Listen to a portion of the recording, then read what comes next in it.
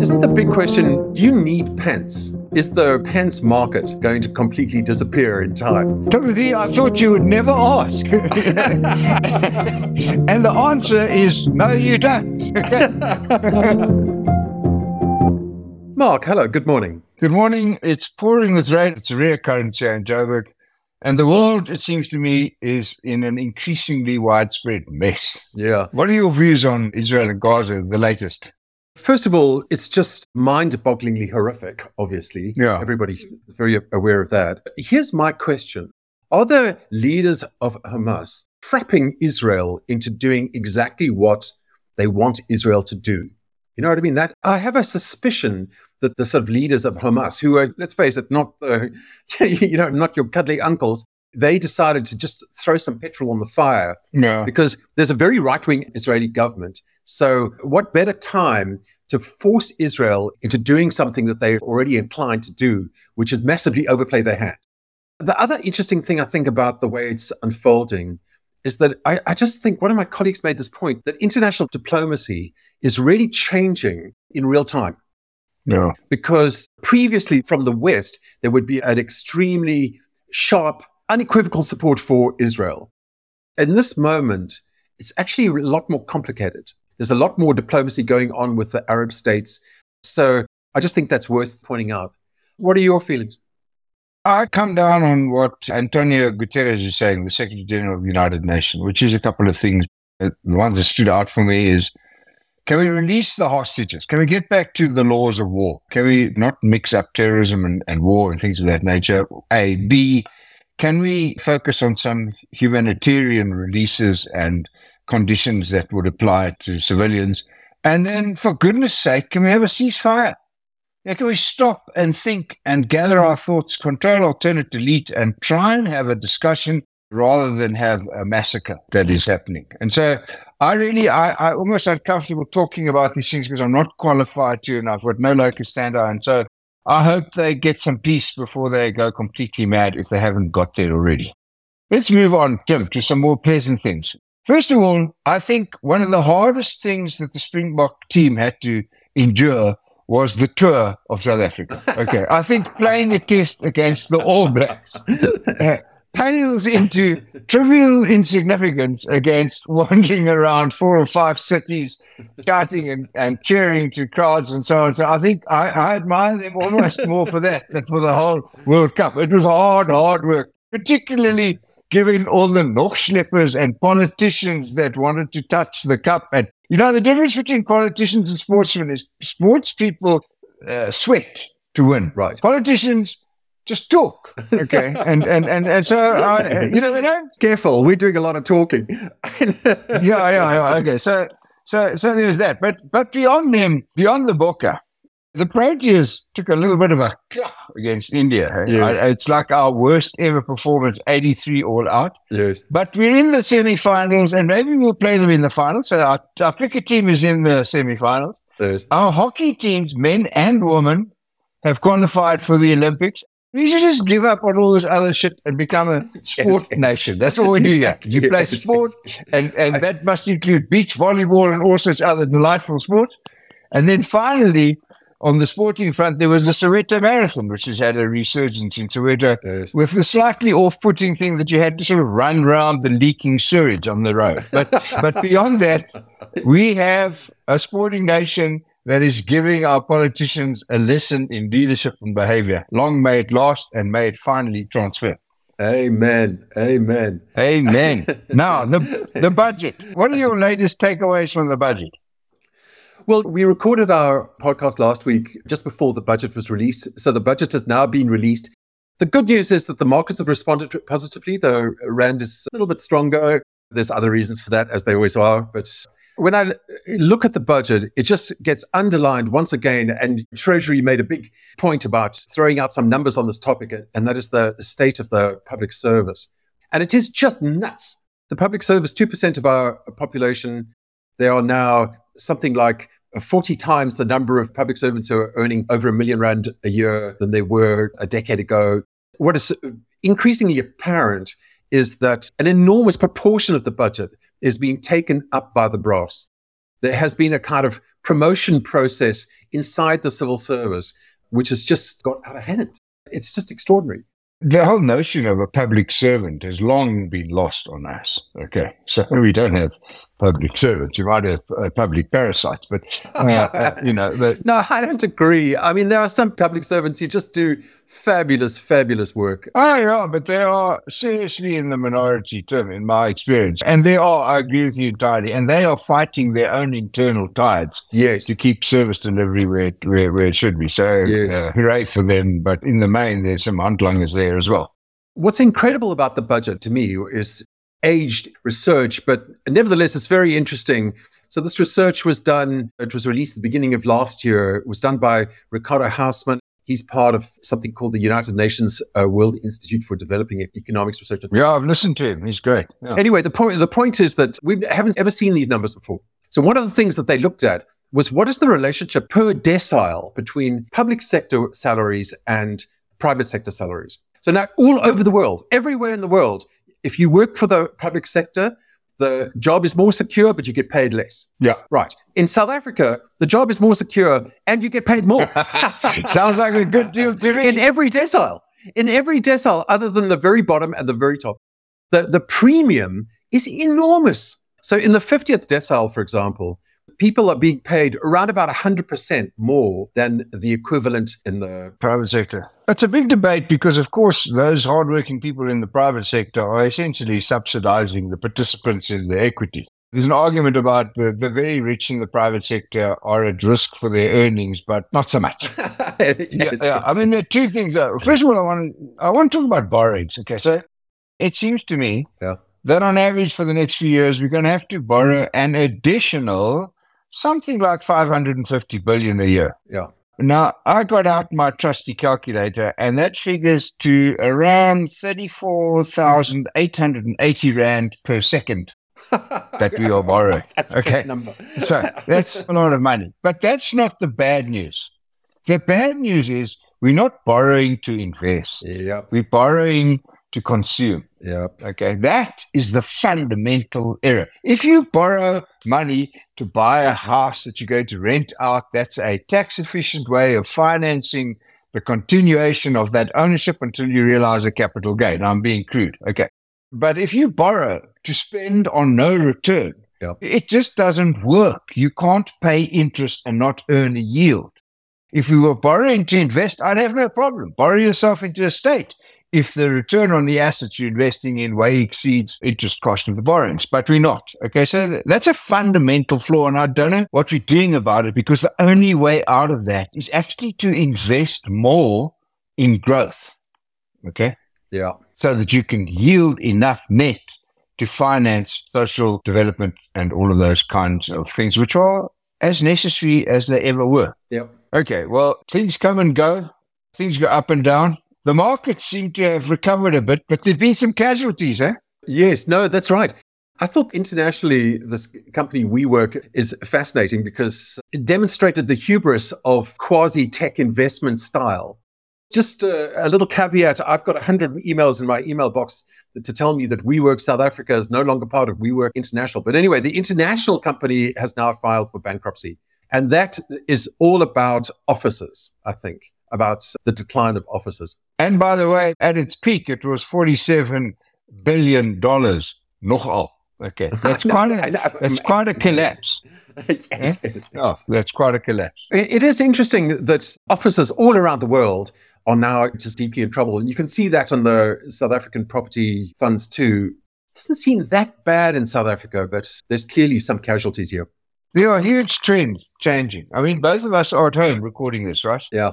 And I keep an office because I feel I have to get dressed and tidy up and go to work. So I go to the office every day, except not this early in the morning when I've got youth to deal with. Yeah, but at some point in time, I definitely don't need to be in an office anymore.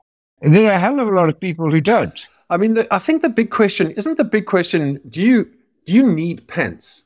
Is the pants market going to completely disappear in time? Timothy, I thought you would never ask. And the answer is no, you don't. Because nowadays we only engage with each other from the chest up. Okay. Yes, no, exactly. That's right. Yeah, exactly. So enough of that. It's like TV presenters. Yeah. They look great from the waist up. A lot of people have seen me on TV when I get out of a car. My Mini, I used to drive a Mini till recently, and I get out of the Mini, I'm about twice as high as the Mini is long. And they're like, we didn't realize you were so tall because we've only seen you on TV. And so we only know each other from the chest up, which is it's amazing. Not always a good thing, not always a bad one. Yeah. All right. Can I change the topics to AI? Yes, you can. Because I've just noticed something that just seems to have been missed in the news cycle completely. And that is that quite recently there was a AI safety summit convened by the UK Prime Minister Rishi Sunak at Bletchley Park. Didn't he have a chat to our boy Elon? Eh? Yeah.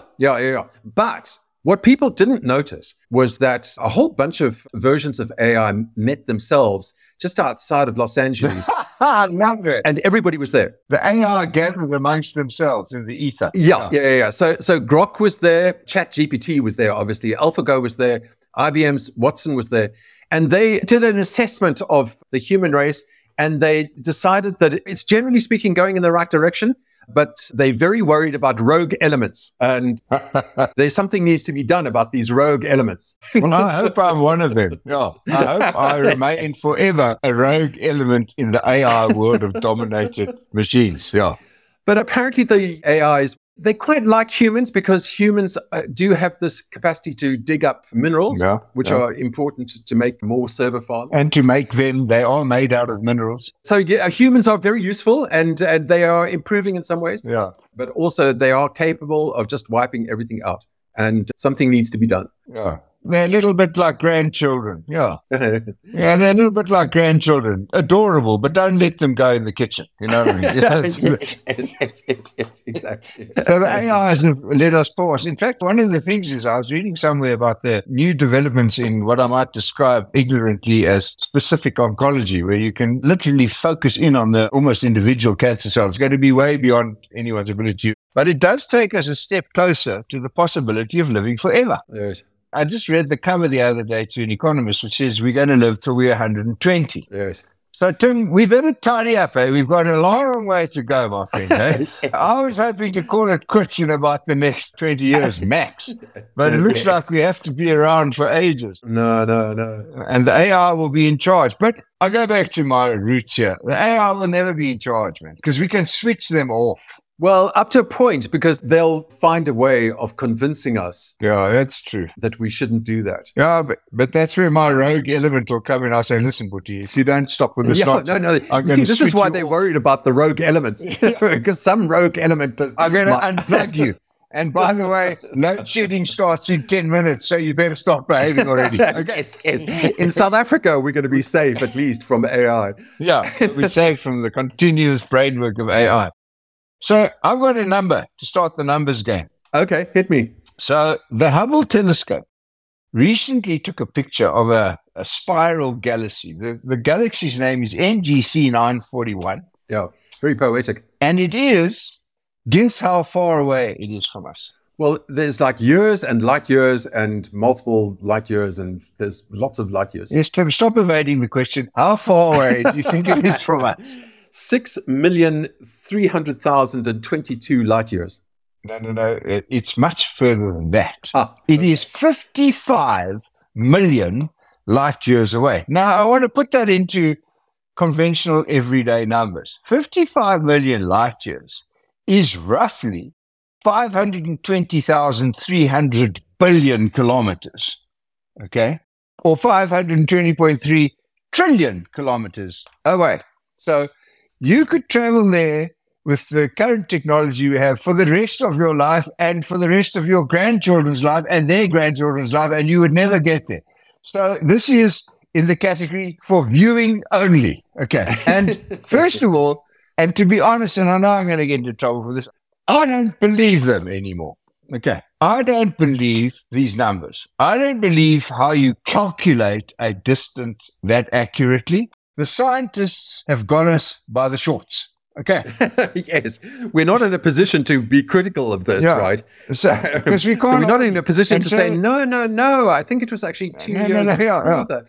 And so they've exaggerated beyond any reasonable challenge. And that's how they've got us. Okay. And they're incentivized to give you an answer.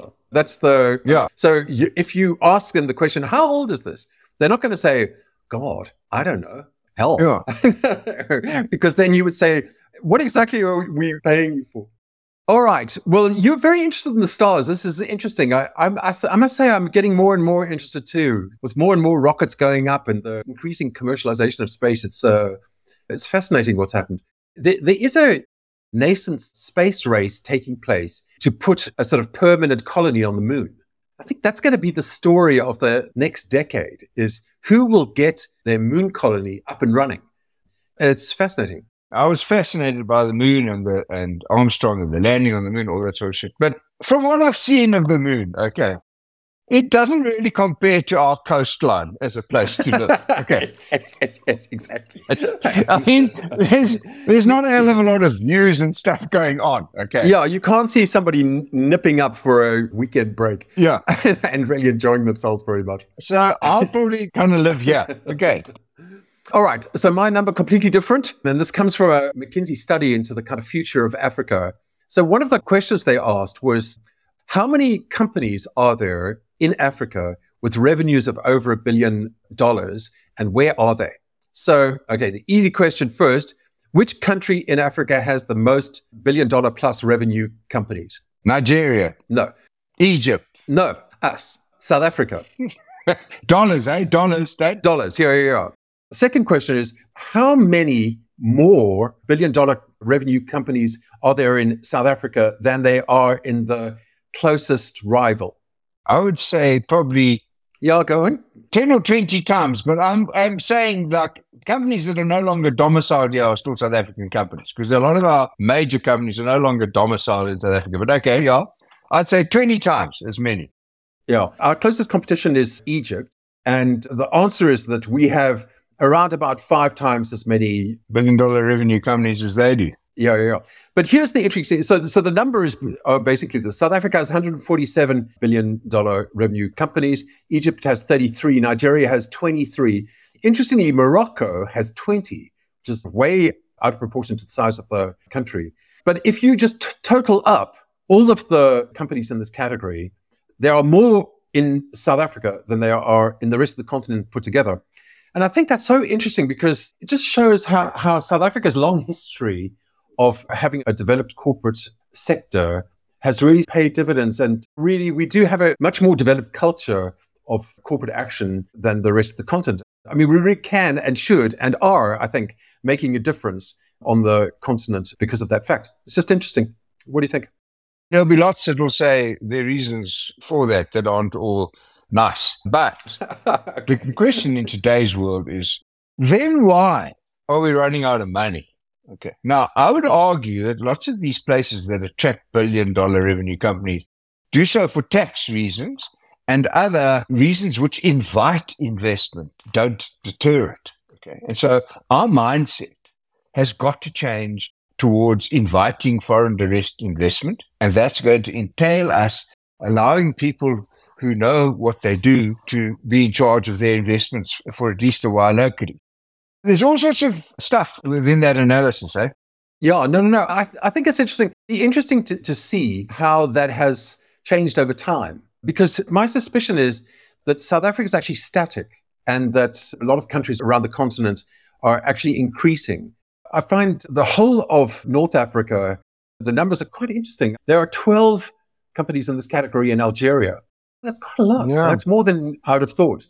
There's also 3 in Mauritius, which is, I remember we chatted about it some time ago, which I also thought was fascinating. Mr. Barnes, thank you very much. That was fascinating, as it always is. Yeah, as ever. I will catch you around the corner. See you next week. Cheers, guys. This show is part of the Africa Podcast Network, the biggest pod network on the continent. For sales inquiries, please contact us at info@africapodcastnetwork.com.